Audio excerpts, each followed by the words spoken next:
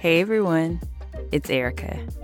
We hope you got a chance to listen to our last bonus episode about COVID in the church, but guess what? We got another one for you. How many of you watched the Lifetime show Married at First Sight? I've watched since season 1, but this season has been especially interesting, and Melina, Jasmine, and I had to talk about it. But we had to bring in the male perspective with our special guest, Marcus Peoples. Things definitely got interesting, so let's get right into it.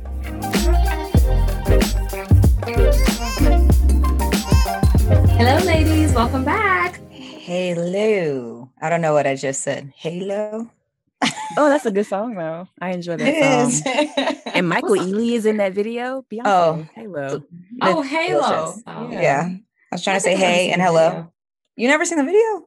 I think I've seen clips of it, like when they're like showing it like on like shows and stuff, but I've actually never seen the entire video from start to finish. Interesting. It's a great video. It's beautiful. Mm-hmm. I've never actually seen. I'm sorry, Erica. I've never seen Lemonade either. Me neither. Girl, listen, we're gonna have to have a Beyonce day where we watch Lemonade and then Homecoming and then Black is King, because that's the other one. That's the new one. They are all works of art. I saw Black is King, but I don't even know if I finished it, but I did see the majority of it. It's just so pretty. It's beautiful. It's really nice. Is that the one on Disney Plus? Mm-hmm. Yeah. Oh, okay. And then Homecoming is on Netflix. Oh, wow. Just blessing all the streaming venues. That's lovely. Mm-hmm. And getting these chicks. She's Ain't nothing like a chick. Ain't nothing like a chick, honey. I like her. We do Not too bad. Not too bad. She's pretty dope. I like that. I remember when Jasmine was like, Beyonce is like the sun. I was like, she is the sun. Like, I said that? Like, as you look in the sky? No, like, she's just untouchable. Like, she's the sun. Oh, okay. Point. Okay. And she That's is. Fair. She is. She's a permanent fixture. When she wants, she'll go out when she wants to go out. She'll go out when she wants to go out. If she wants to dim her light, she will. She will. Exactly. If she wants to shine bright, she will. She will. That's fair. What day is it? Oh, gosh. Well, we have a special guest today. Yes. Do we? We do. So much fun. Okay. Tell the people who it is, Melina.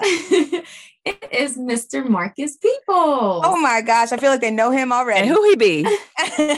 He is my husband. He is really excited to be here on today's episode, our bonus episode. Hey, Marcus. What's up? How y'all doing? Glad to have you here. Thank you. Welcome. Thank you. It's about time. Right. He's been patiently waiting on the sidelines. Yes, I have been. Yes. To be put in the game. All right. Don't disappoint us now. You got to promise you, I got y'all today. I'm giving him like, he was like, he's been there. Like, of course, today's episode is very different from what we normally do. However, he's been reading like sort of my outline, and we've had like sideline conversations. I bet they've gotten deep. Yep. But today's episode is inspired by the show Married at First Sight. Our bonus episode is called Everybody Hates Chris. No pun intended. I know, right? Unofficially. We mean hate, but we say hate, but we really mean love. Maybe. Anyway. Okay. Like what? I know, Erica, you've watched Married at First Sight a lot longer than probably me and Jasmine have. Since I've seen all the seasons since the first one with what's that girl name? Doug, and who's the host? What is her name? Why am I blanking? There's a host? There's a host? They do like a little pre-show before each episode where they like talk to the cast before each Jamie and Doug. Yeah. They were on season 1? Yes. So Jamie Otis is the host of like the unfiltered parts, like 30 minutes before each one. So yeah, she was on the first season, and now they got 2 kids together. Wow. So it works, just not for everybody. Just not for everyone. That's why it's an experiment. Yeah. That's got to be like a really good gig. Like, you go on a show to get married, and then you actually end up making a career out of it. That's not cool. Yeah. They've had this is their 12th season. So they've been, that's kind of cool. That's the way to do it. If you're going to do reality TV, to get them checks, keep them rolling. Yeah. Keep checks on. I like that. Well, I'm new to it, so I've actually only seen snippets of previous seasons. I know the show, but I don't really watch it. But this season 12 has been very interesting, to say the least. And if you're like me and you haven't watched it, you might want to tune in just to kind of get, a good. If you would like to be upset. If you like to be upset, or throw stuff at the TV or get frustrated when you are about to go to sleep, this is a show for you.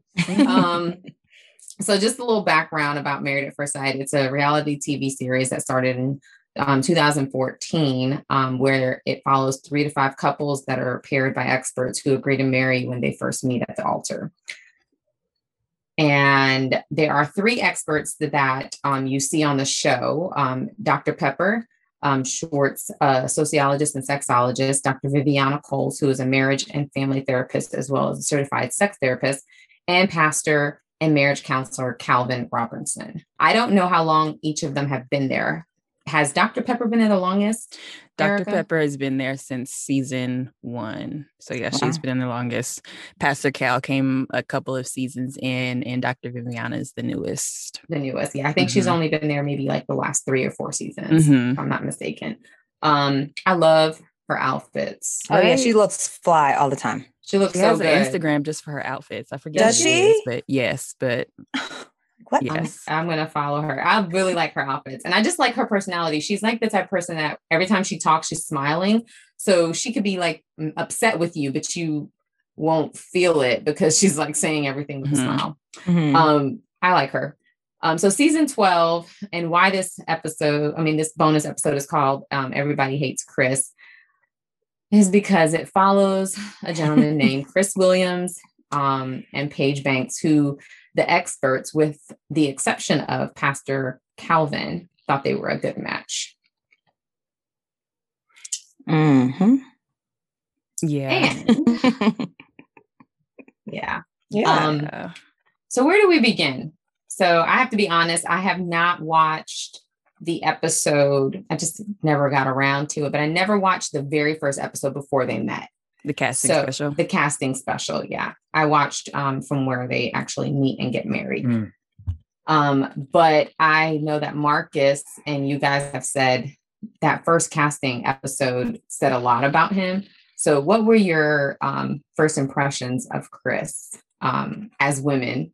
And did you see any red flags before he even went down the aisle? Well, so, and it could be, just editing, right? Of course, they pull out the clips that, are the most attention grabbers. So he could have said other things that just weren't featured. But as far as the things that were featured, the clip that is repeated is he's talking about describing what he wants in a wife. He's like, I want her to be a freak. I want her to be submissive. And it's if those are your two, that's your go-to. Someone asks you a question, what you want in a wife, and I want her to be submissive and a freak is the initial response. Yeah, that throws up a red flag for me. He also talked a lot about building a legacy and having kids. So yeah, wasn't a lot of character qualities that he was talking about. So he kind of came off as very arrogant as well. So yeah, I wasn't a fan.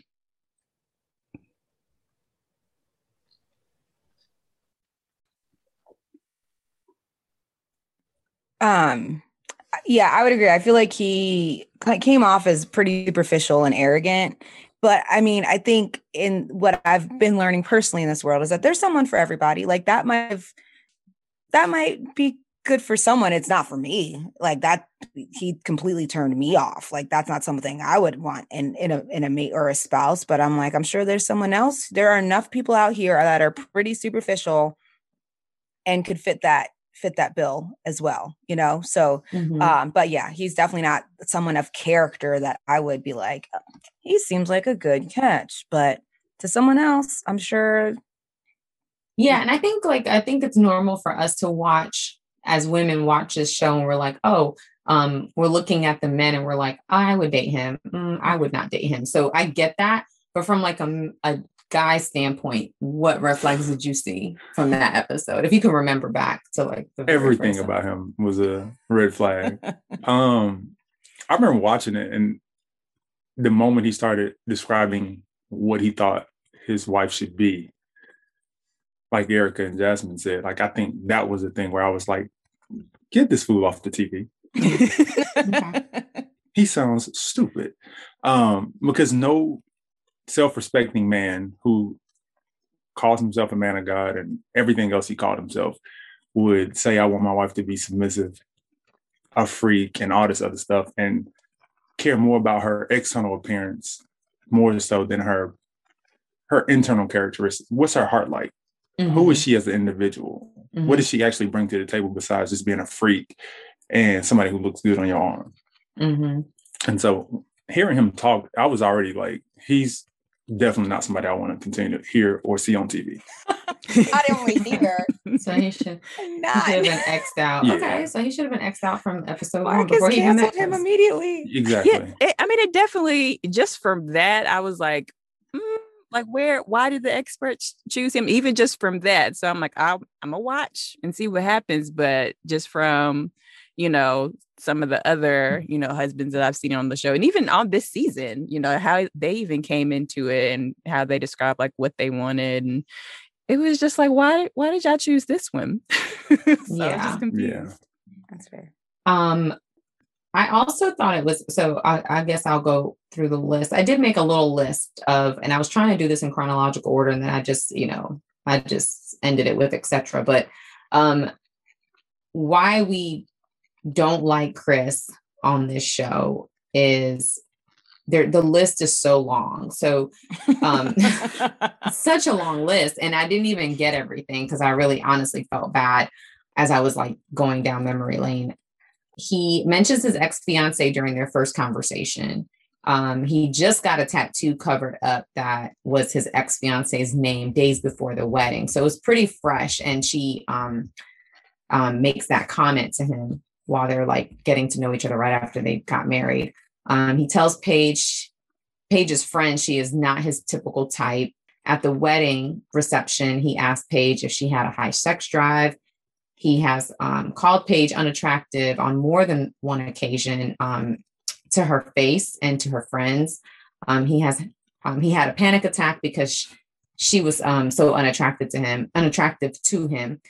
He had sex with Paige knowing he was not attracted to her, not once, but twice before having his panic attack. He tells her he has a baby on the way. I think it was like 2 days into their marriage. He tells her he may want to work it out with his ex-fiance on the way back from the honeymoon. So this is like 5 days in now. On the way back from the honeymoon, he tells her that he has to go to Chicago to clear his head and asks her to take his belongings to Atlanta for him. So she takes He asked her that? Yes. Yeah, she took his. Oh, I missed that because this stuff would ended up in the trash. When they were in the garage that time, Jasmine, if you remember the episode where she had on like a blue outfit. Yeah. She's like, he asked her, where's my stuff? And she has it in the car. That's why they end up in the garage. Are you serious? Yes. Mm-hmm. So she gives him his belongings. Yeah. I've been like at baggage claim, bro. That's where they at. Go talk to American Airlines. Sorry. Yeah. So he continue. So she enters the house, their apartment that they're supposed to enter together is a married couple alone. He buys his ex-fiance, whose name is Mercedes, because now she's expecting his child. And also one thing that I didn't really like, it was so much going on that I had to listen back to some recaps, but there was a lot of subtext of colorism that Chris displayed without actually saying like he likes, light-skinned women. He makes a lot of like colorism comments like, oh, you must be a tomboy. Do you always wear makeup? I like prissy women. trophy wives. Like he does like these little subtexts that kind of make you think like, does he not like her skin complexion? Mhm. I knew that. And apparently, like when he talked to the experts, he asked for someone that was quote unquote traditionally beautiful.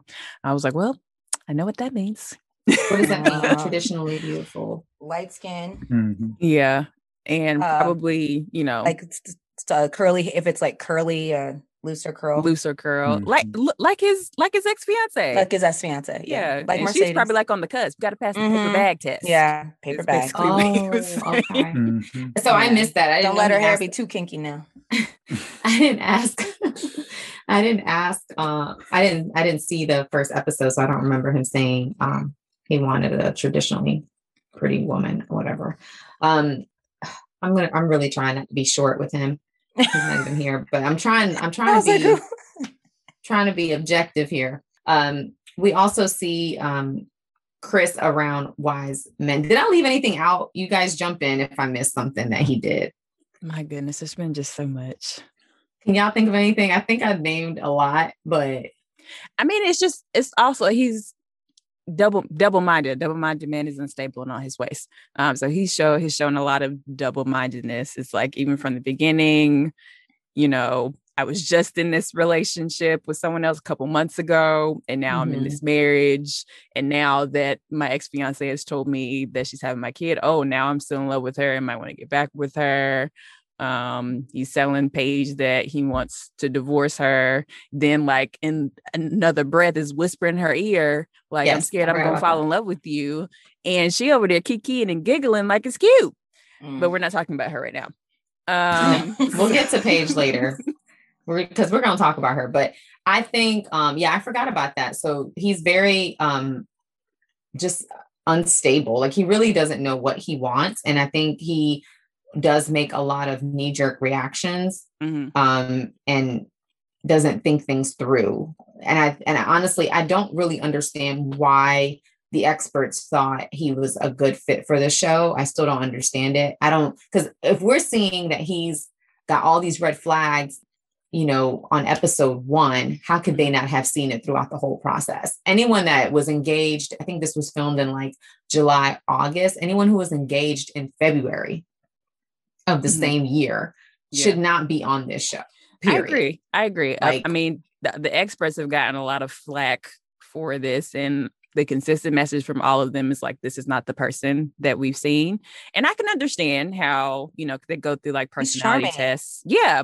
And they go through personality tests, which you write on paper can be very different than how the person shows up in person. And when you have to be on, when you're trying to like get your foot in the door, you're going to put your best foot forward. And then once you in, it's like, all right, well, now I can be me. And it definitely seems like there's an element of narcissism to his personality. So when the cameras are on, that probably amplifies that a whole lot more. So. I didn't even think about this, but he was engaged twice. We find that out because his pastor says to Paige later on that this is his second engagement, and that when I met him, he was engaged previously. And both of those didn't work out. Do you think Chris decided to go on this show because the women just decide not to put up with him? So he's like, well, if I marry someone and she happens to be attractive, then at least I know like I've gotten her. Like it's almost like a trap. I don't know if he thought that far. No, okay, maybe not. Okay. Yeah. I was like, clearly probably more the allure. I don't think it was that deep. Yeah. Okay. Yeah. I think it was just the flash of it all. Because you see, he'd be showing up in them suits just to play pool. Like, why are you doing all this? Oh my God. We're not going to talk about his outfits. I cannot stand if I see him wear another plaid suit. I'm going to scream. We're going to balance this out with some grace. But right now, we're getting the truth, the unfiltered truth. I did not. Anyway, I didn't like his style. But anyway, it wasn't for me to like. It was for Paige to like. But we do see. So we see Chris around wise men. He definitely has men around him that can hold him accountable. However, he's not. So how can someone who is so immature be surrounded by leadership and still not grow?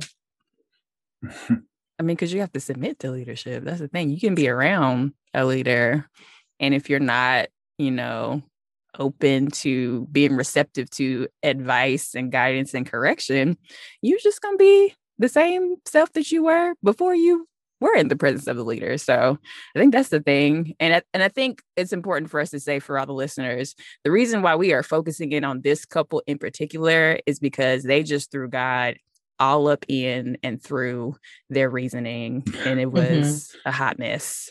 From him, apparently he was a pastor before or had become ordained.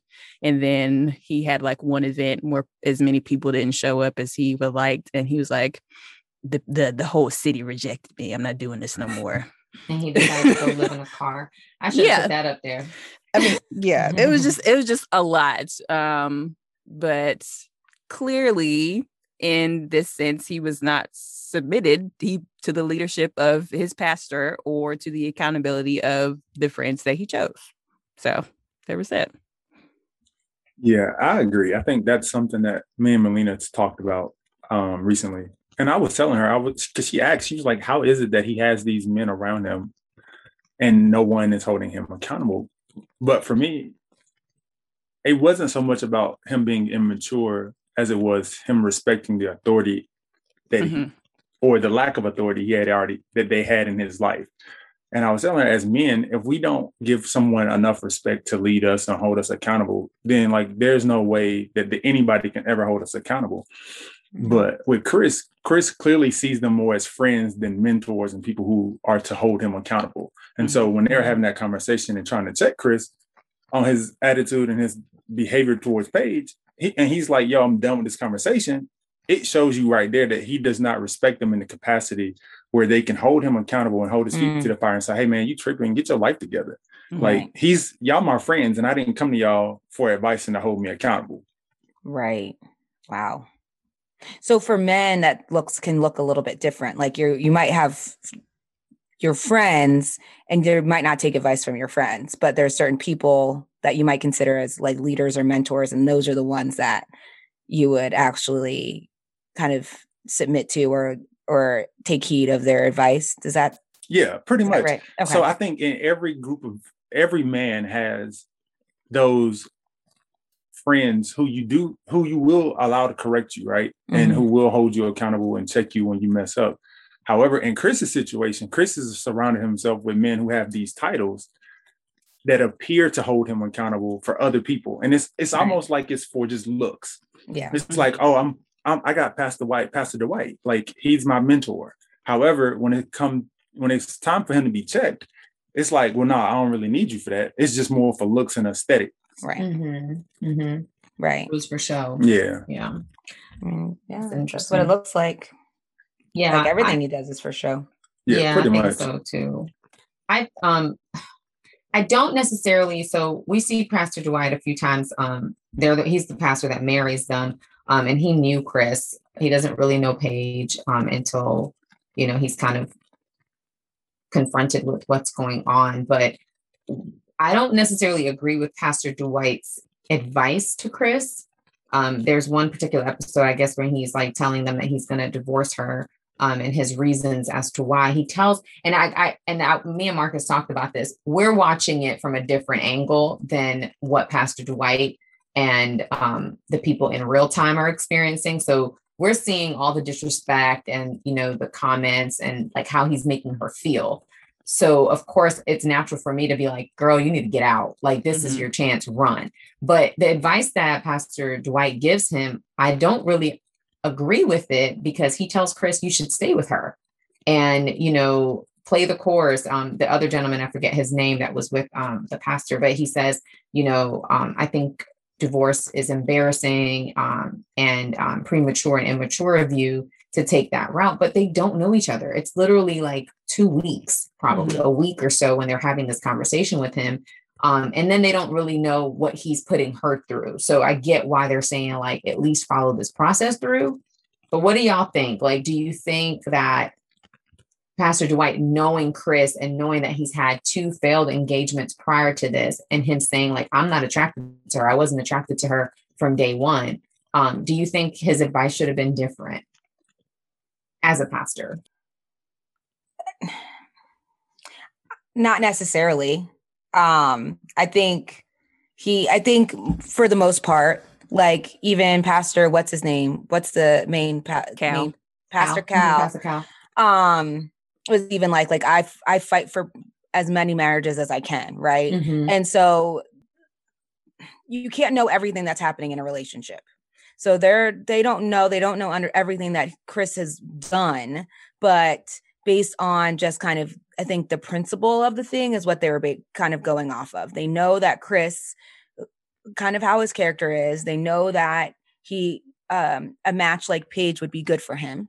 Mm-hmm. And I think they also see that like marriage is something that he's been wanting. And so, and then maybe even just kind of the structure and sanctity like of marriage, like they just are maybe even promoting him to, I don't know, respect it more and embrace the process. Like, listen, you are married to a wonderful woman. You really need to be open to try. Like you're quitting too soon.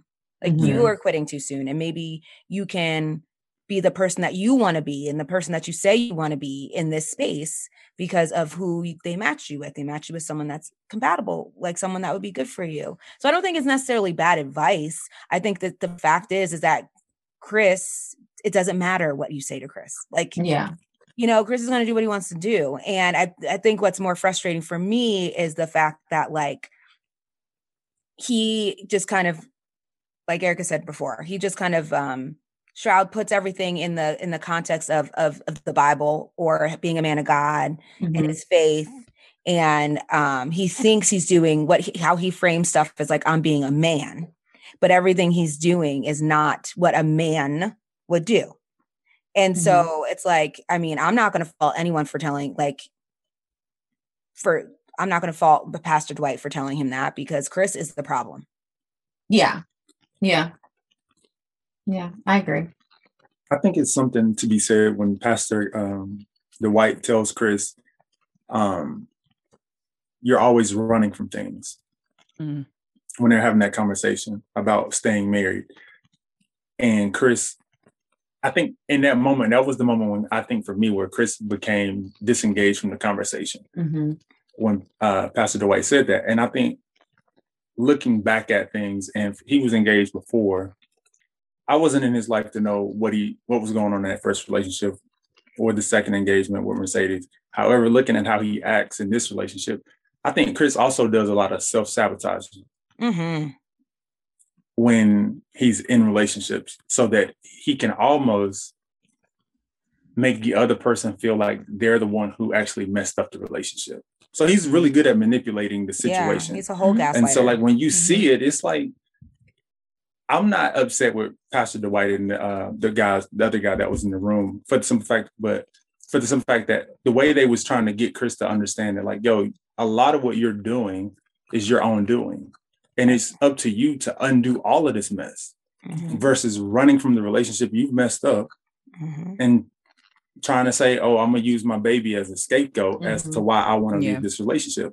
And I think that's something to be said about Chris too. Like, I don't know any person or man, for that matter, that would say, I'm married. However, my ex is pregnant. And so I'm going to leave this relationship for man to go and try to have some type of relationship with my ex that didn't work out, all because she's pregnant. Like, that's stupid to me. I would never leave a relationship for the sake of trying to rekindle something that was never working in the first place. Like, we left and we broke up for a reason. Right. So kid or not, like, I can still be in my kid's life and be present and not have to be with you because that's not a requirement just because you have my child. And that's what makes no sense. And all the conversations, it's like all the people who are trying to hold him accountable are like, why are you making this decision? You can be a father and be present without having to, leave your marriage. And I think, I mean, you even see him, he's just so duplicitous. Like in the beginning, when he found out, he said, this disastrous news, it's awful, it's horrible. And now you buying her a Mercedes. Now you're trying to give her a house. And he's like, I'm excited. And it's like, wait, so are you excited? Are you devastated? Are you like, you don't know. I think I watched the first, it was like something on Instagram that I saw, but he says, I am called to reproduce myself and be a father. He never said husband.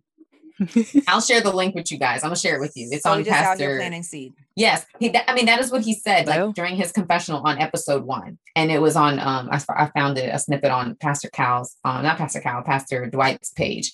But I was like, what? Did he really just say that? He said he had no mention of husband. He said, I know I am called to reproduce myself and be a father, and that's quote. And I was like, whoa! And please don't reproduce. Well, that's a whole part of being like a narcissistic personality. Like you think your ish don't stink so much that there needs to be more of you. I was like, Lord help us. When in actuality, we need less. We need less of you. We need less. We need you to be contained, and we don't need to see more. Or at least some DNA that's different from yours that can balance that out. Yeah. Balance it out with somebody. I did like Mercedes. I think, we learned later on that he says, I think they got engaged pretty quickly. Like, I think they only knew each other for like 4 months before they got engaged. So February. So they probably met in like October somewhere of 2019. It was a really quick engagement, but I liked her demeanor. Like, I don't think she's a bad person. I just think that, and I don't think Paige is a bad person. However, I just think they are with a bad person that may not be right for them. But I don't have any ill feelings towards her. I do agree. They handled that conversation very, very well. I think Chris was expecting for them to fight over him. Yes, but they both handled that conversation very maturely. Yeah. And got him in his feelings. I don't think, I know. That's why he had to leave. I don't think that they and go read his Bible. Remember he said that? Ate some food and my Bible. Because that's how he sounds. I think I tuned him out. I don't even remember him saying he was going to read the Bible. Yes, and that's the point. That man don't know a Bible. Right? But talking about God, all the God. I'm like, bruh. I do agree with something Pastor Dwight did say. I didn't agree with him saying you need to stay with her, because I was thinking like, no, after what I saw, he don't need to stay with her. He need to leave. But from their lenses, I agree with it. I do agree that he said, you didn't take this vow from in front of me. You did it in front of God. And I had a little funny joke because I was like, man, they got married in 2020 and God was canceling all weddings. So I don't even know if God was there, because I thought God probably like, you know what, ain't it 2020? Didn't I cancel everything for 2020? How is this still going on? Why are people still getting married? Especially at first sight. But this is a vow that they took in front of God. And his wife does trump anything. And that's how, if you agree with that order, then I agree with that. Like God, your spouse, your children, things like that. So I don't agree with him saying, I want to be with my ex because of a child. Because if now you're married, your wife should come before that. Well, the problem is he said that to her. He said that to Paige. I was just going to say, when they were in Vegas and he finds out that he's pregnant or he has a child on the way, he tells her at the dinner table, you're my wife. You come first. Like nothing else will matter. Yeah. And she says, well, you'll have to show me. This is when he gives her the flower from the table. Yes. Yes. And then the next day, it's like, oh, I don't want to be with you no more. I want to be with my baby's mom. Like, I think he knows. He's a whole clown. Give him a red nose, the hair, all of it, because he a clown. Well, he's, to me, it's just like a very good example of like a snake, and like the devil, how like, the devil, when Jesus was in the wilderness for 40 days, like, gave a lot of what the Bible kind of says, a lot of what God kind of says. And then God, has to flip it. Jesus flips it and it's like, actually, this is what he says. And it's like, I feel like Chris knows enough to manipulate and be able to use it, but like he can't actually walk it out. Like he doesn't know how to actually make it applicable for his life. And those type of people are dangerous because they know how to feed on. And I think that was the other thing that made it very difficult to watch with Paige, because she is so very big on her faith. And he tapped in on that. Yeah. Every time she would back away, he was like, you lead a Bible study, pray for me. I love when you pray for me, girl. I feel closer to you. Yep. Let me tell y'all. The moment this fool suggested that they have a Bible study and she asked, are you going to lead it? The look he gave her. Right. said enough that he wasn't going to get nowhere near a Bible. He wasn't going to pick up a Bible. He probably seen the Bible since he left the church. And so when he suggests that she leads the Bible study, I'm like, bro, you already out of pocket. Like, how is it that you can make all these mistakes, suggest Bible study, and then tell her she has to lead the study? Right. I'm like, bro, like, you are the worst. Like, that's what I think I hate about church in general, Black church specifically, that we allow people to carry these titles who may not even know the Bible, or they know some degree of the Bible, and they use it for their own personal gain. And in most instances, it's to like manipulate relationships with women who are like spiritually vulnerable, vulnerable. In a way. And so you see it with Chris throughout the whole season. Like you said, Jess, he's using her faith as a way to kind of drag her back in and make her feel like, well, this is God's will. And she's saying that the entire season, like, yo, this is God's will. God won't put number on me and I can bear it. And I'm like, if you say this one more time, like, I'm tired of it. Cause it's like, I think that goes back to that accountability piece. Black church has done a horrible job when it comes to men, holding men accountable and teaching men really how to engage in relationships with women and really how to walk it out. And so you see people like Paige and other women who pay the price of it because the church has done such a poor job of calling men out instead of like focusing on the women all the time. Thank you, Marcus. I want the people in the back to hear that. So that was actually my next question. Like, so does leadership start at home? We see that Chris's parents, they're in the first episode when they get married.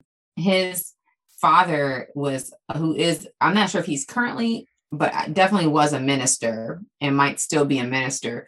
Does leadership start at home? Absolutely. Yeah. Yeah, definitely. So what did y'all think of his father and his mother?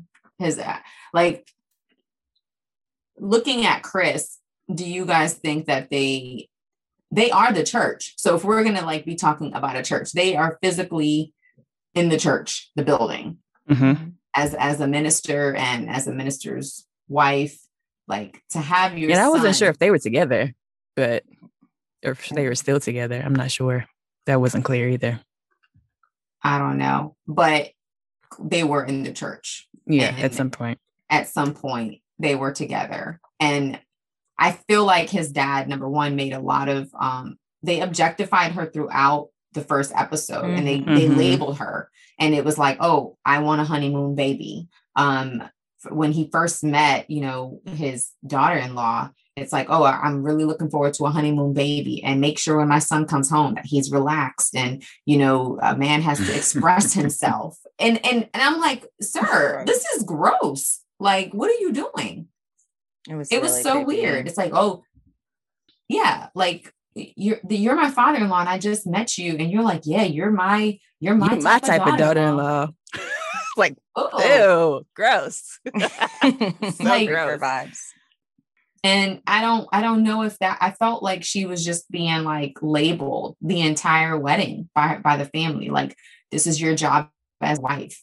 And that I don't know. Did you guys pick up on that too?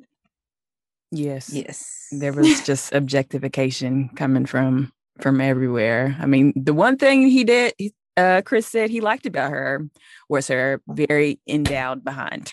Yes, he did. Big old booty. That was the one thing he was completely sold on. Yes. And the way that his father was kind of eyeing her and talking to her, it creeped me out. I think also like when she, I guess after their first night, when she went downstairs and met with his family and she told them like, Chris said that he's not physically attracted to me. He had a panic attack and, was gone for a few hours. And she tells she's like, I don't understand why he would say this to me after sleeping with me. And the mom immediately defends him and says, well, he had a lot to drink at the wedding.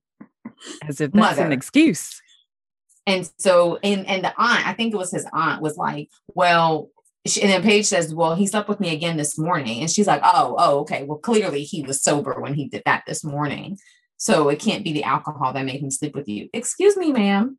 Like, and then the dad tells Chris, this is how I feel. Chris expresses to his dad, like, yeah, I'm not physically attracted to her. And I told her that. And, I was honest. And his dad is like, okay, I get that. I raised you to be honest.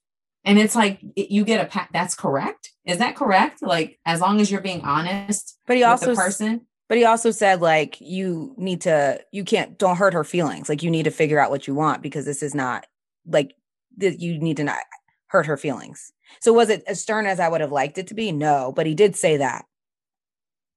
I don't even remember saying that. I may have tuned it out. I think for me, like, listening to the dad was probably like the biggest red flag, because you see where Chris gets it from.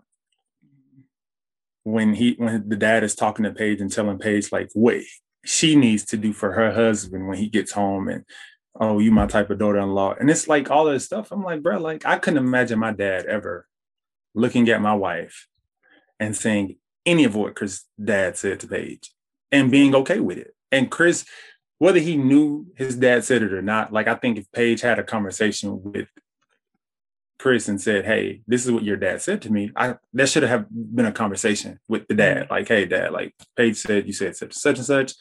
Like, that ain't cool. But because, like, that's what Chris was brought up around, like, I think you see, like, his dad is giving him this belief that, like, hey, as long as you say what you mean, you say it in a way where it don't really necessarily hurt people's feeling, but it's your truth. It's okay. And he's coddled and, like, fed a lot of Chris's behaviors. And so, like, when we talk about leadership, does it start at home? Of course it does. Like, because that's where you learn your foundation, right? Of who you are and how you carry yourself as a person. It ain't at church and it ain't always at school. It's at home, because those are the people you for the first 5-6 years of your life, those are the people you're around. Like, you start to develop traits, and you see things, and you start to pick up behaviors, and you start to mimic those things. And if they go unchecked, then it's going to be ingrained in you at this point, that this is how I am, and this is what I can do and get away with.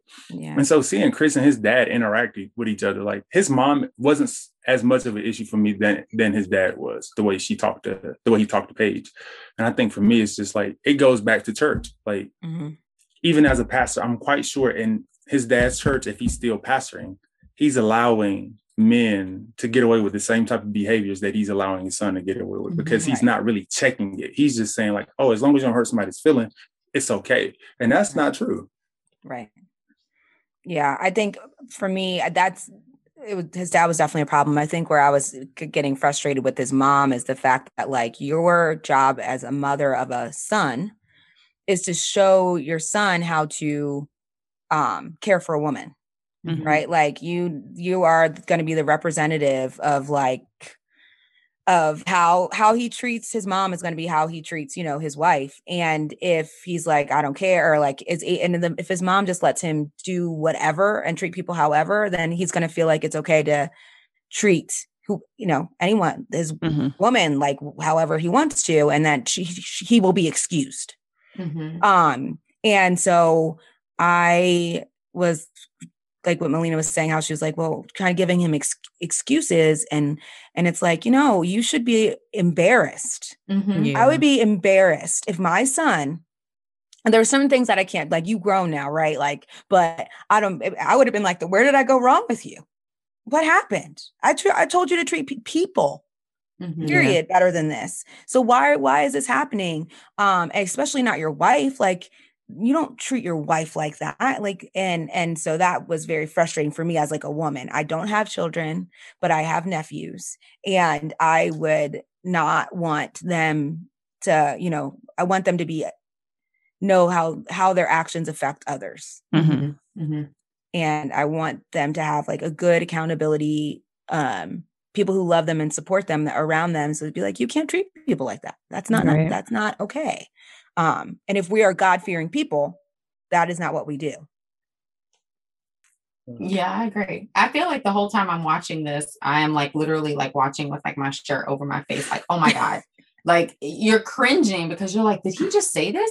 Like from episode whatever, I think 2 or whatever, when they got married to now, I'm just like, oh, I'm just like, oh my God, like this can't be real. I'm like, this is editing. It's almost, I mean, I'm sure some stuff is edited for TV, but I cannot believe some of the stuff that he's saying. And I mean, I've heard some stories from, you know, friends and stuff, bad dates you've been on, but golly, this is like a nightmare. And yeah, I was just completely disgusted with his parents. I was, because I'm like you, Jasmine. Like, if I had a son who did this, you better hope she don't have like siblings that's gonna come beat you up. Yep. You know, like, yeah, whatever you get, because you don't treat anybody's daughter like this. You just don't. Yeah. Do you think that the church has actually put men and women in danger by some of their I guess their lack of accountability and responsibility they're passing to, you know, that they're teaching? And I say the church, but I guess I should say church and parents. But how has this put this, like, I feel like women are in danger, women more so than men. Yeah, I mean, because at the end of the day, the lack of accountability for men is just like, well, they just get to do whatever they want to do. Boys will be boys. Are fine. Yeah, and are fine with it. But yeah, definitely for women, emotionally, like, Paige is going to need therapy, whether she believes that she will need therapy or not. We need therapy from that. So we better get therapy. Yeah. There has been a lot of emotional damage that has been done. And depending on the situation, lack of accountability also ends up in, you know, physical abuse.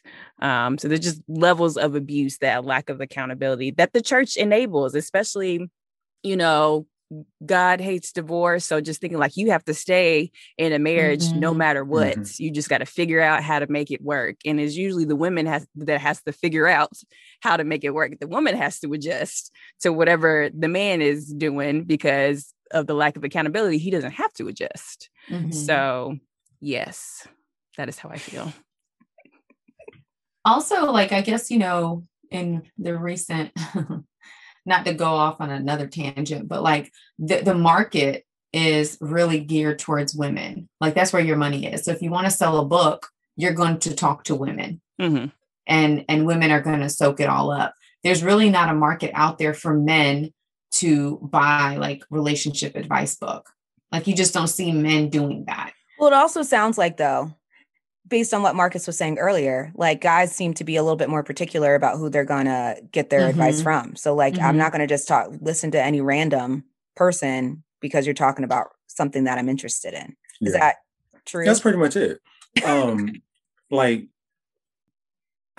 for me, when I look at like women who, or I'll say this, people who target women when it comes to relationships, like the Derek Jacksons of the world and whoever feel like, oh, they need to speak directly to women about women issues. That's true. I feel like there's a level of like they're almost like predators. Like, they see a weakness, they stalk it, they watch it for a while, and then they like, okay, let me start speaking to this because I know, like, if I say X, Y, and Z, it's going to attract more and more people to listen because they feel like this is what they need, because this is a weakness that they have. And so, like, I think with men, it's the opposite. It's like men want to be spoken to their strengths, not their weakness. So if you're a man and you flawed and this is the area of weakness and somebody's calling it out, 9 times out of 10, you're going to shut down because you don't want to hear that. You want men are so ego driven, and like, we want to be praised for everything we do.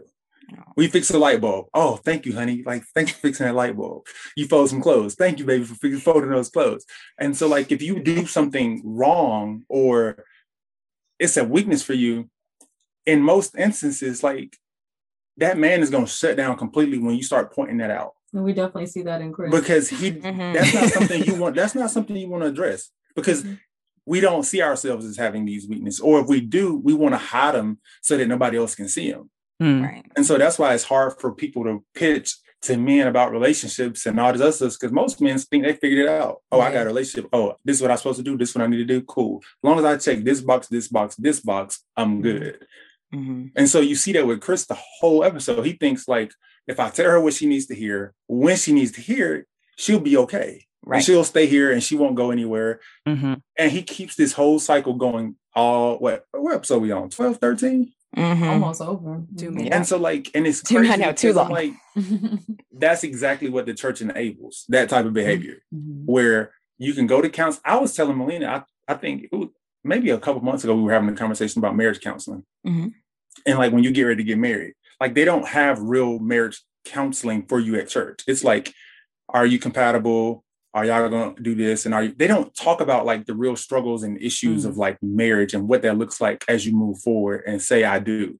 Like, and I think a lot of people think, oh, if we go to marriage counseling, we did this for 6 months, but the 6 months y'all were talking there, y'all was talking about likes and dislikes. Right. Mm-hmm. Not about each other's feelings. Yeah. Like okay. So counseling, and this is like a little off topic, but we did have a conversation with like people before that, like, oh, you get married and you're having trouble having a baby. You don't know how to be there for your spouse. Mm-hmm. That's not what marriage counseling teaches you, you know, like those emotional moments that you're going to have and how to like talk to each other and like how to get through that together without dismissing it or overlooking it. Like this person might be going through it. Marriage counseling really doesn't prepare you for that. And they want to see that you're compatible with how many kids do you want? Do you want kids? Stupid stuff. Do you want joint bank accounts? It's like things like that. So yeah, it isn't helpful. And I think it's up to the couple to decide like, hey, maybe before we have a mountain problem, we should address these molehills in counseling so that they don't pile up. But that's up to the couple to see if they even have that wisdom to do that. Mm-hmm. But I don't think like, so for myself, like you mentioned, Steve Harvey, I actually can respect him because I know he's coming from a place of this is where I messed up and this is where I'm at now. So if you're going to give advice, please don't shy away from where you were. Yeah. You know, like I can respect that about him and I do think some of the things he says are wise and he knows because he's made a lot of mistakes. The other fella, however, no, just have a seat. But I think, what was I talking about? Oh yeah, Chris. I think, enabling behaviors like that in the church and only addressing women does put women in a position where they feel like, as long as I am doing everything that I am told, then I will attract the right man. But oftentimes that's not what you get. You get somebody and you're like, now I'm married and now, wait a minute, but I did my part. Yeah. Why didn't the man do his part? Like, well, why didn't I? And they don't think that there's anything wrong with them. Yeah. They're like, I'm fine. No, you're not. You're a hot mess. Like, now I got to fix you too after I done fixed myself for 10 years. Like, and that's what ends up trying to happen. But you know, like K. Michelle says, you can't raise a man. He's already grown. What you gonna do? Yeah. Hello? I'm trying to be nobody's mama. Okay, so now we're going to talk about Paige because she's not innocent either. I think you start off kind of watching this season and you're like, you kind of feel bad for her because you're watching things unfold. But the more you watch, she eventually just becomes like a doormat for everything. And she uses a lot of scripture. She says this marriage is God ordained. She says she believes in marriage. And she's going to fight for her marriage. And, she thinks that God won't put anything on you that you could not bear. Yes, and it's just a lot of, I can do this. I can do this. And I had this visual of like somebody, you wouldn't go to a boxing match to watch one person fight. It has to be two people in the ring for it to be interesting. And she's the only person fighting for this marriage. Like she's not making any decisions for herself. She's kind of letting him like drive the bus with her emotions and where they go and what they do next. And you kind of stop rooting for her. I don't know if y'all are rooting for her. I'm not rooting for her. I'm just at this point, I'm like, girl, I'm rooting for her to get that. I was on the train for a while, but about 2-3 episodes back, I had to get off because enough. I think I was with Paige up until that reset episode. Yes. I was like with Paige. She was like, yo, I'm gonna tell him, you know, I'm done. He not gonna keep dragging me along, playing with my emotions. Like she was over there, her and the producer was going in. I'm like, okay, Paige, this is what I'm talking about. Right. You better put your foot down. And to sit down and say, I think we need a reset. Wait a minute. What are we resetting to exactly? Because from just my experience of watching the episodes, from episode 1 to now, it started off, he was at the altar. He saw you, he cursed because he thought you were so ugly. He did. Proceeded to tell your friends you were not his type. Mm-hmm. Told you the morning after you leave and get to Vegas that he needed to leave and calm himself down because he has had a panic attack after sleeping with you and realizing you weren't as attractive, I guess, as he thought you were the night before. What are we resetting to? Back to that. Because if this is the reset, then I would just throw my cards in. Now, hey, whatever I need to do to fulfill my obligations of the show, I will continue to do, but it won't be with this man as my husband. Right. And she definitely could do that. And like, I think for me, it was a little unclear, but after like reading like the contracts and like what their agreements are, and listening to, because the experts have had to, you know, speak out on their relationship. And because they've gotten a lot of backlash about it, but they definitely could have just had, you know, filming done separately and said that, you know, we're not waiting until decision day. We are going to go through with the divorce and we will be filming our lives separately and moving forward. And so that's definitely an option. You just have to be on camera. You don't have to be together. So this was voluntarily, like it's almost like she is okay with just letting him do anything he wants. She definitely is. And she's going to say, you know what, I'm married. But she does say she's more in love with the idea of being married than she is with actually being with someone. I don't know, because the way he whispers and she responds, listen. It's weird. That ain't got nothing to do with the marriage. That's about your attraction to that person. And like for her to still be somewhat attracted to this man, I thought everything, I'm just like, okay, well, maybe like it's hard for me to dislike him without disliking her too. Yeah. At this point. So like I have to equally dislike both of them, because now I'm like, you're enabling this now at this point. Yeah. Like you went from you at first I saw you as like the victim, like, oh, poor Paige, like my heart goes out for you. Like I wish you, you know, would find some strength to stand up. And now I'm like, nah, you know what? Forget Paige. Like you like this. You like this kind of drama. This is what you live for. Yeah. I mean, this might be like a toxic cycle that she's in. She might have had stuff like this before in other relationships. And that's why, like she said, she used to be, her last relationship the guy had a baby. Yeah. Bonus mom. A bonus mom. Bonus mom. That's right. Yeah. Bonus mom. So it's like, I think she's used to having a little bit of like chaos, drama and chaos, and like having to fight for feeling, I don't know, love, like have to fight for it. Maybe that's what she's used to. I don't know. But yes, I agree. I mean, I want her to leave. I'm still rooting for her in that sort of sense, but like I am exhausted by her this current moment. It just doesn't make sense. Yeah. I don't know. I just want them to be off the show at this point. I know. I keep going back every week. You know, at the end of the episode, like they do like a little preview, and I'm just like, they on it again. I'm just like, Lord Jesus, they coming back next week. Like, how much did they film? You know, I don't know. I think she also, like, another thing that bothers me with her is that she relies on like her faith, and even like I'm all about the structure, like we said, about like the man's submitted to God, the wife submitted to the husband, all of that. Like I'm about it, but like you have to be discerning in your choice of who's going to be leading you. Right. And he is not submitted to not a thing.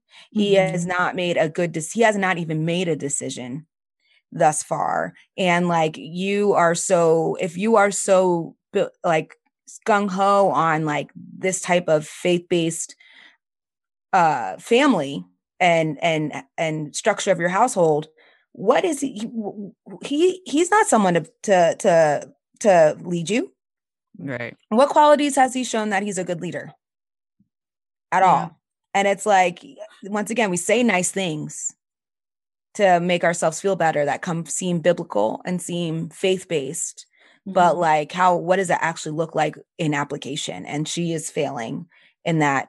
She could do better. Failing sounds so harsh, but she is not doing well in seeing that walk out or having that walking that out. And that's annoying to me. I think of like, when I think of Paige, I think of like, I grew up in like this real Southern Baptist culture where I would always hear, like, when I was growing up, I would hear the mothers of the church, God will make a way. And that's what I think of when I hear Paige talks. It's like, God is going to make a way. God ain't going to make a way out of nothing with this. Like, I know God can do miracles. He turned water into wine. He feed the 5,000 with 2 fish and 5 loaves. But this right here. This is the exception. We don't want this. He ain't got no parts of this. We don't want this. I promise you, God ain't going to make a way. Right. And or maybe the way is the way out. And that could be it. That could very well be it. And I think instead of her trying to use her faith to push her through this thing, and get to the other side of what will continue to be drama and foolishness, I think she needs to say, you know what, use some wisdom, go read some Proverbs or some Psalms or the Song of Solomon's or something, and get some wisdom out of one of those books and say, you know what, maybe there is a season to laugh, there's a season to cry. And in this moment, it's my season to exit. Because we ain't going nowhere beyond this. And like, why do you want, even if God did, like, make a way, it's like, do you really want to endure more of this with someone you didn't even know last month? Listen. Or 2 months ago? I think particularly in Black culture, like, struggle love is like glorified. It is. And it is expected for women. Like, if you ain't gonna hold him down, then what are you doing? And why do we have to die? Why is that even an option? Ride or die? The thing is, and you know what's funny? Because I was listening to Kev on stage and his wife. Y'all can't even ride yet. Forget the whole ride or die part. Like, this is y'all. We've been married, and I looked at Marcus. I was like, I am not a ride or die. No, somebody has to live to tell this story, and it's gonna be me. Like, you just met this dude. You can't be his ride or die. Like, go around the block a few times. You know what I'm saying? Like, why do you have to endure so much to get to the other side? For what? Is it even? And where do you? My question was like, where do you draw the line? Like, how much disrespect are you willing to take before you say, you know what, this is enough? Like, I think I'm done. I personally, before I even really started like listening to everything he said, I was listening to his life story. And when he said he lived in his car and he had the option to have a house, I was like, I would have left then. I wouldn't even have gotten to know Chris, because I'd have been like, this dude really chose to live in a vehicle for months. And it's the hustle, Melina. Nah. Because right there, that lets me know enough about you. That lets me know that you will choose to suffer when you have the option to have stability and a roof over your head and electricity. Where were you showering, bro? You was living in a car? I have a lot of questions. About your life choices. And I hate how he tries to glorify living in his car and, I slept in my car for so many months. And then next thing you know, I landed this job and like, now I made it. I'm like, bro, like, that was because you was making piss poor decisions. Yep. Like, that wasn't like you actually struggled. Like, you were out back. You ain't had nothing. Like, you didn't have anywhere to go. You were just making piss poor decisions. And that was why you was living in your car. Right. And so for me, it's like, that ain't nothing to really be trying to brag and talk about. No. Like, I wouldn't ever tell somebody, I had the opportunity to go get an apartment. However, I chose to sleep in my car. Sleep in your car. Really. God put you through that? Like, and then he said, God let me go through this season. No, stop giving God credit for something he ain't do. He ain't had nothing to do with that. He didn't say, Chris, choose. No, you had enough money for a house. You have parents who love you. You could have lived. No. That was enough for me to be like, yeah, we don't need to be married. I wanted to ask a question though, and it goes back to something we talked about earlier. When it comes to Chris, his mom and his dad and what they've taught him, could it be that the reason Chris operates the way he operates is because he's watched his dad operate that way with his mom? Very well, could be. I think it's likely. I think it's very likely. I mean, because that's your example. That's his example, right? Mhm. And so I'm like, this ain't something Chris just learned along the way. Chris has seen this Type of behavior. behavior mimic somewhere. Mhm. And when you think about how his dad talks about women, how Chris treats women, And how passive his mom was, is. yeah. Yeah, like I mean, I'm Snoopy, so I went on the YouTube and I found On the YouTube. on the YouTube because Okay. for those of you out there who don't know this, you can actually see unless they've taken it down since then, but Mercedes and Chris's engagement video. And I didn't see a picture. I didn't see his dad there. His mom is there when they got engaged back in like February. This is his ex-fiance. And I didn't see any, like there's a photo and it's like a little like slideshow that they created on YouTube, whoever posted it. And I didn't see his dad there. So, I mean, they may not be together. The mom and dad may not be together, but I do think that like his behavior was learned at home. Yeah. Whether it was uncles, aunts, family, like I think some of that definitely came from his dad, because that's what a woman is supposed to be. A woman's supposed to be there ready with your dinner and ready to relieve some stress, and you got a job to do. Yeah. And also whatever pastoral leadership that he's been sitting under. There was a blog post that came out about another pastor, not Pastor Dwight, but another pastor that he had sat under in years previous. And just the clip of the sermon that I listened to, it was misogynistic mess. I know exactly what you're talking about. Who you're talking about. Yeah, it was. And I used to follow this particular pastor. And I heard some things that he had preached. And I was like, yeah, this is straight trash. However, like there's a lot of pastors who co-sign him. Yeah. And I'm like, what is going on? Like, where this man can openly speak to women like this in his church. And people still think that it's okay. All right, cool. And women in there women. But and that's another thing. Like I see that in churches that we've attended, right? Where a pastor will get on stage during his sermon and call a woman a hoe, or whatever other term he chooses to use. And the women sit there and be the main ones. You better preach, pastor. Like, what are you talking about? He's talking to you.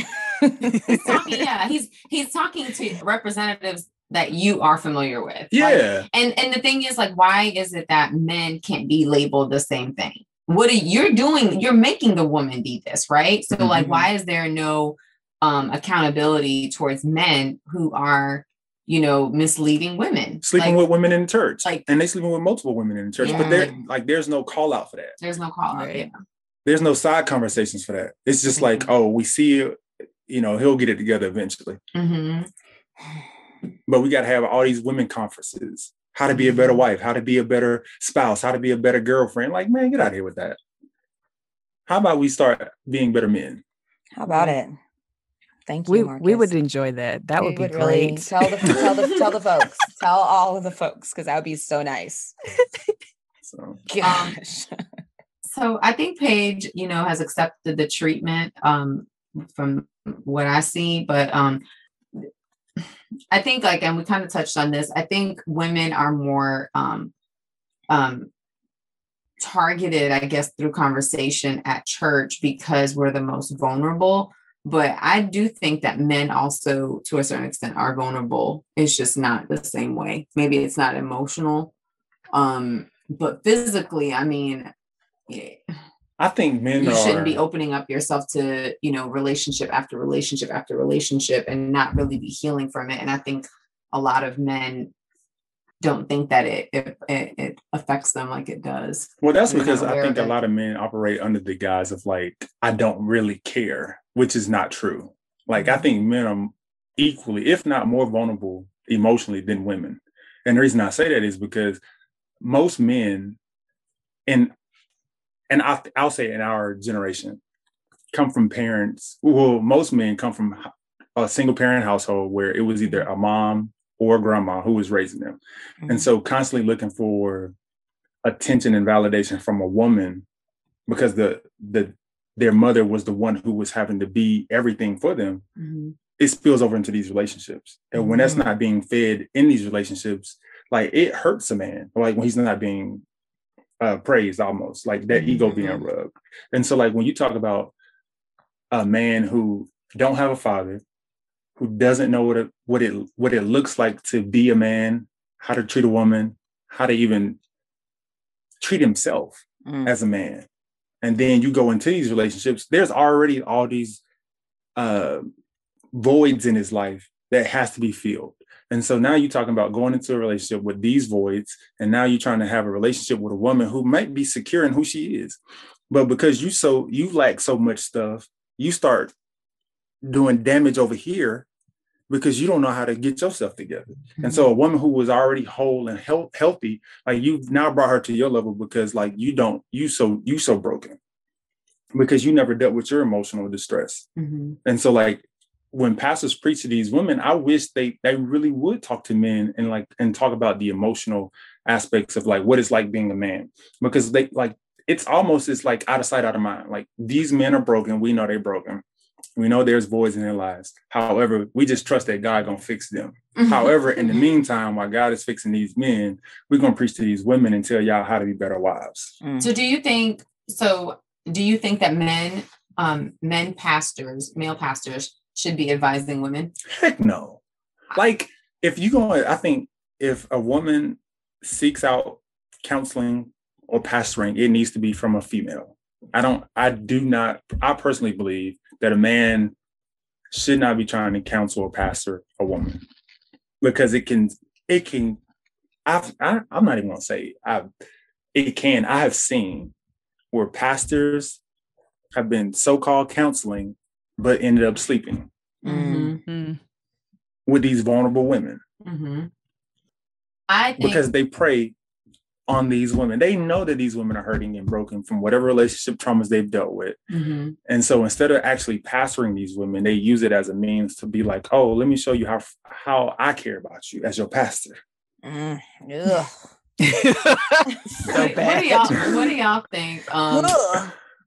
Do you guys think that, I guess, have you guys ever had friends or anyone like pastoring or leading or advising like a woman on how to date? On how to date? No. Mm-hmm. No.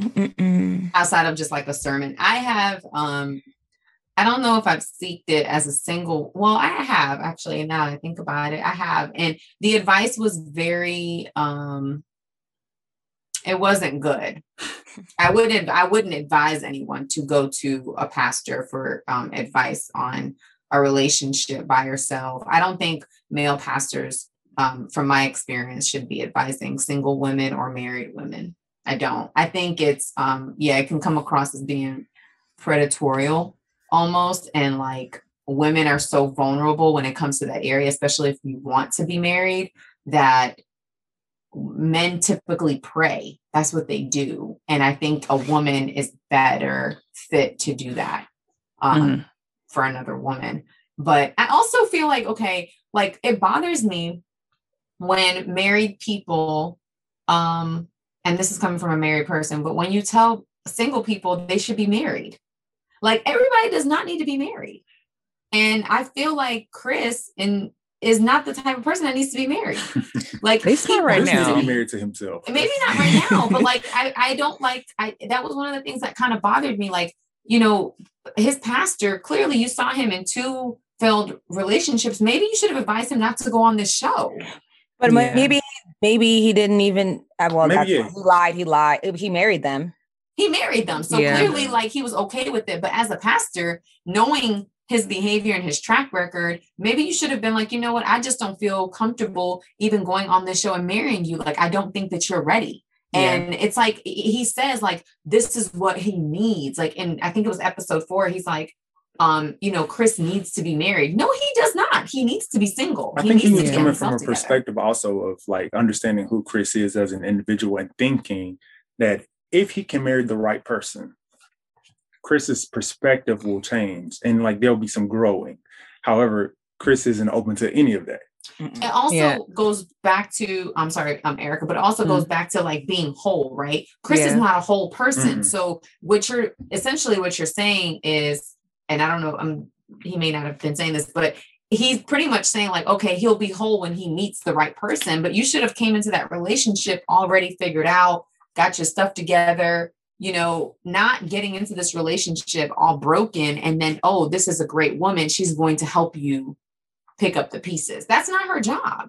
That's yeah. true. Yeah. I think with that statement, there was everybody was thinking like, this will be good for you, but what about what's going to be good for her? Is it going to be good for her? Like, in the process, as she's helping him grow up, that she's being dragged through the dirt and gonna have nothing left by the time he's like, oh, okay, now I'm good. Thank you for fixing me. And now she's all damaged and broken because of all the stuff that he put her through. So I wish in that conversation there was more consideration about, is this good for her? And not just what's good for him. Wasn't that the pastor? There was a pastor who said something about his wife being a jacket, a blanket. What was she? Oh yeah, a coat. Coat. Yeah, it's the thing is, it sounded in theory, it sounded good because the women on that show, the women on that show were eating it up. But yeah, he's like, yeah, my wife is a coat. I can't fit her. I have to grow into her. But the thing about it is like, and she went through more pain birthing me than birthing our two children. Like, no, that doesn't sound appealing at all. And as the man, aren't you supposed to be the covering? Why is she the covering? Yes. What's going on?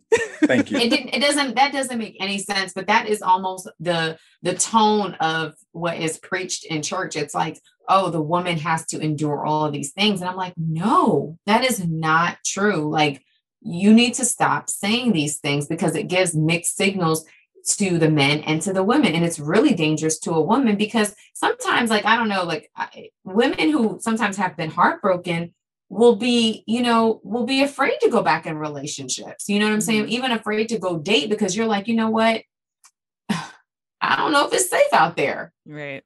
You know what I mean? And I also hate when married people be trying to get everybody else to be married. I'm like, no, it ain't for everybody. It's hard.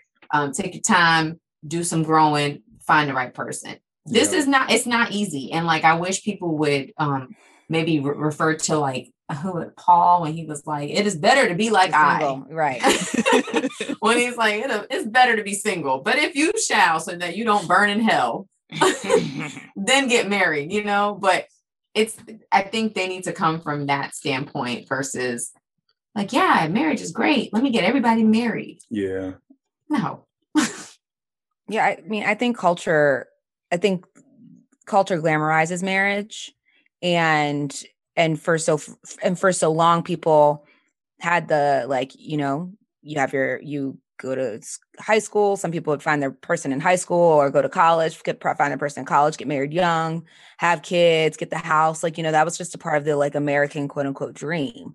And, all these shows about marriages and like 4 weddings and say yes to the dress, like it's just so glamorized. And I think that also spills into church culture. And it's glamorized there too, also because people want to have sex. So it's like, let's get you married off ASAP so that you can enjoy these things that married people do when, sex isn't the only thing that's the last thing that's going to keep someone around, like exactly. That's not going to keep you in a marriage. And so I think that that whole just mindset and the glamorization of marriage is on both sides. Like it's secular, it's church, it's for both people. And so it's hard to escape it. And that's why I think everyone's telling you to be married because it's literally everywhere. But my mom always talks about like, you know what? Hey, a lot of people get married young, but they have to grow together. And that's why the divorce rate's so high because people grow up and they don't know who they are when they're in their early 20s or like, like, you don't know. I'm completely different. I don't know about y'all, but I'm like a different individual. And so like a lot of people, they grow and they grow apart. And like, you turn around like 10 years later, like I'm in my 30s and there's nothing about you that I like. There's nothing about our purposes that are together.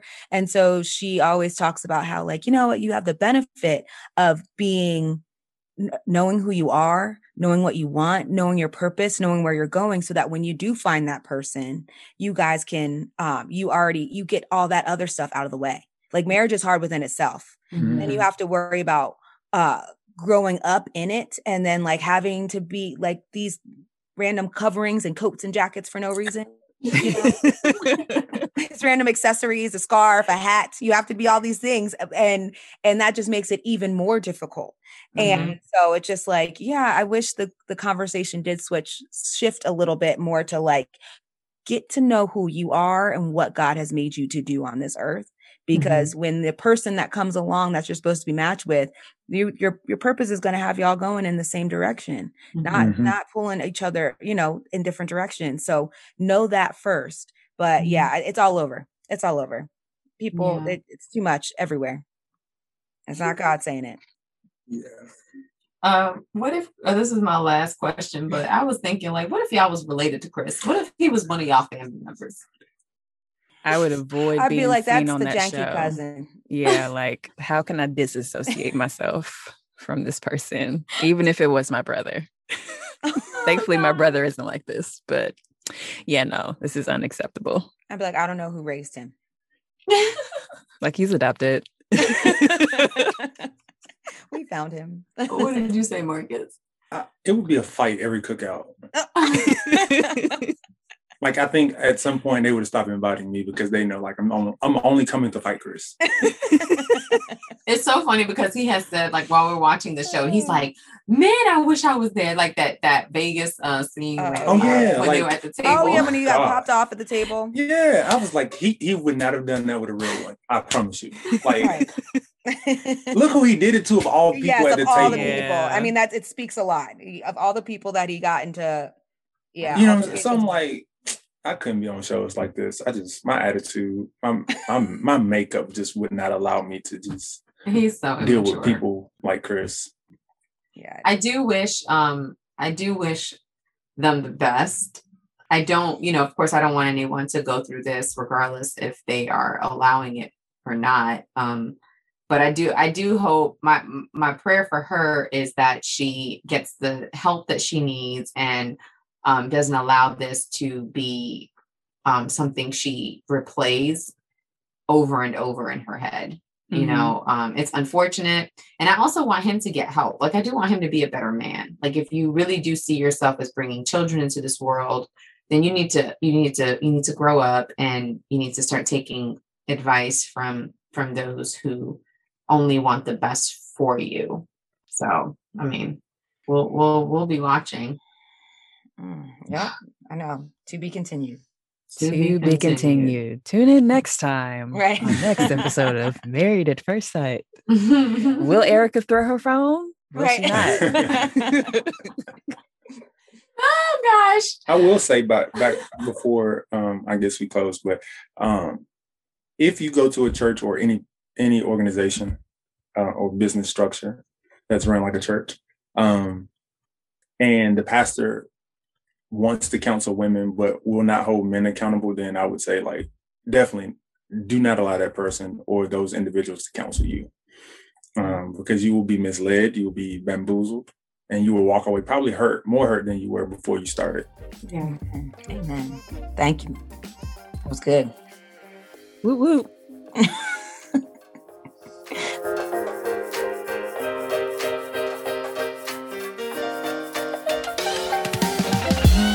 Thank you for listening to this bonus episode of Church Days. As always, don't forget to follow us on Facebook, Twitter, and Instagram @Church Days, and we'll catch y'all next time. Bye.